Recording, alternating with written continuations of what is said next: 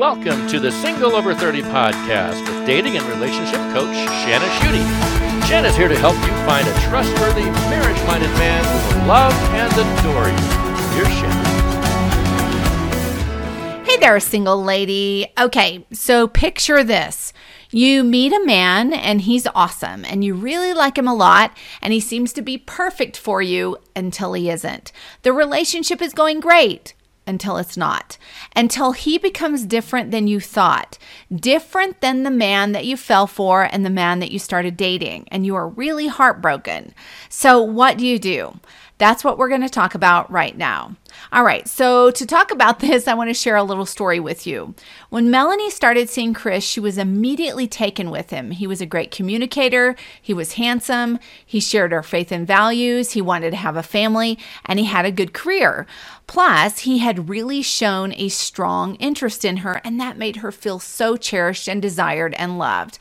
And I guess you could say he was kind of crazy about her. She was smitten. But then after they had been dating for several months, Chris started becoming irritable. He started putting her down and started yelling at her. And at first, Melanie couldn't accept that this was his temperament. She had fallen for the guy who was romantic and sweet and sensitive. But this isn't who Chris seemed to be. Instead, this sort of seemed like Dr. Jekyll and Mr. Hyde kind of thing. She thought that maybe he was just having a bad time. So she made excuses for him, saying that he was just hurting and that if she was kind and patient, that he would be nicer. So she accepted unacceptable treatment for a period of time because she was empathetic and didn't want him to think she was deserting him when he needed compassion. And she was also hoping that he would turn back into that person that she fell for because that's who she thought he was. So here's the thing. Relationships are always evolving. And when we meet somebody, there's a problem. We don't really know them until some time passes because getting to know somebody is sort of like putting a puzzle together, a piece here, a piece there, until we finally figure out who they are. And at first, relationships can be really exciting. That's the honeymoon period when our beloved can't do anything wrong. They are absolutely perfect for us. But this can only last so long, right? So the first thing that you want to do, if you've been seeing a guy and at first you were like so excited about him, he seemed to be just the one for you, and something like this happens, what you want to do is you want to accept that he is who he is and do not try to make him into who you want him to be.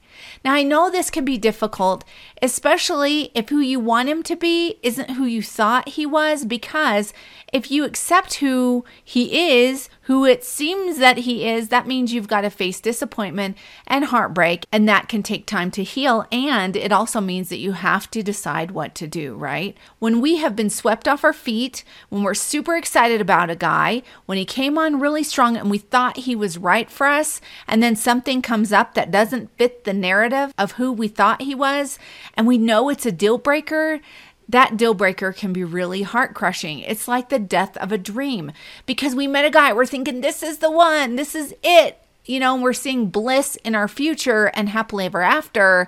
And then this happens and it's really, really crushing. So remember though, that you want disappointment to inform your actions about what you're going to do and the choice that you're going to make that's going to be a good one and a healthy one for you and for your future. You do not want that disappointment or that heartbreak to cause you to become more desperate and to try to cling to him to make him into the vision of the man that you thought he was. You don't want to try to change him. So I was once dating a guy who pushed me when he was angry.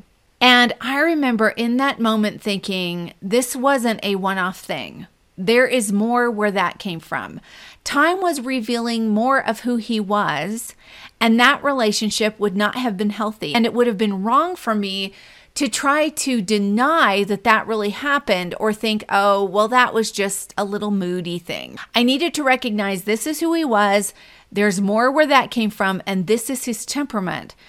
It also came out later on that he was more that way because of his unwillingness to apologize or to admit that shoving me wasn't right. And that's really key, is to not think that this man became different It's not to think, okay, this guy I'm seeing, he changed somehow. So if he changed somehow, that means that I can change him back to what he was. Instead, it's to go, this is who he is. I just didn't see it before because I didn't have all of the puzzle pieces. So if he goes out and gets drunk on the weekend and calls you and starts telling you about the women that he met, that's who he is. If he yells at you and doesn't apologize or take responsibility, that's who he is. If he doesn't keep a job and wants you to pay for all of his needs and his lifestyle, that's who he is. If he cheats on you and if he blames it on you, that's who he is.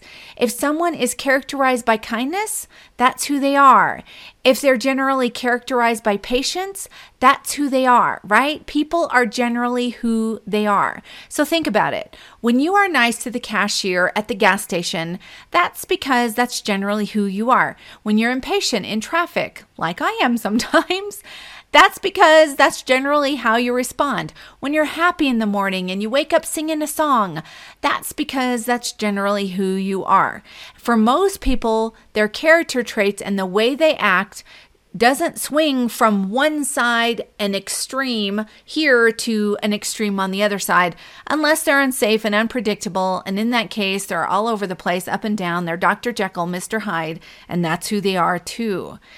So, although it's really difficult to accept if a man isn't who you thought he was, you need to accept it and think, this isn't that he changed, this is who he is, because refusing to accept who he is can keep you trapped in a toxic situation. So you don't want to be the woman who says, he's really great in every way. There's just this one thing. If he could just get this one thing worked out, if he would just change this one thing, because lots of times that one thing can be a big thing. And if you struggle with boundaries, it can cause you to stay in a situation that's just not going to be healthy for you.